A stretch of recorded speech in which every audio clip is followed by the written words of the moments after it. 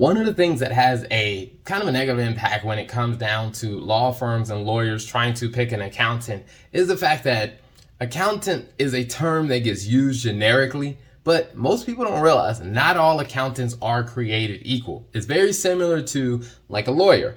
Not all lawyers practice the same type of law. There are some that do family. There are some that say, hey, I will never touch a family case. There are some that do completely different types of practice of law. And a very similar thing happens with accountants. So when you're trying to find an accountant, it's probably better to take a step back and say, you know what, let me get a little bit more specific. What am I looking for? Like, what problem am I really trying to solve?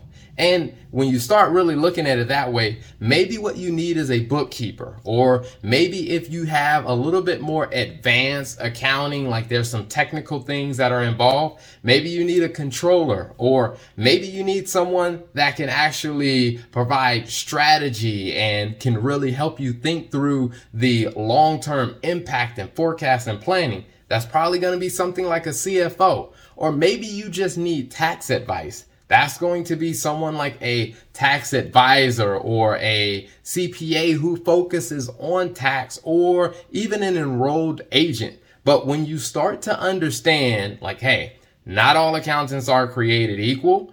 So what I really need to do is I need to focus on what type of problem am I trying to solve. Here's an example. If all you need is you need to be able to see your financial statements on a monthly basis so you can see what your profit, your expenses, your revenue, what your balance sheet looks like, that's probably just a bookkeeper.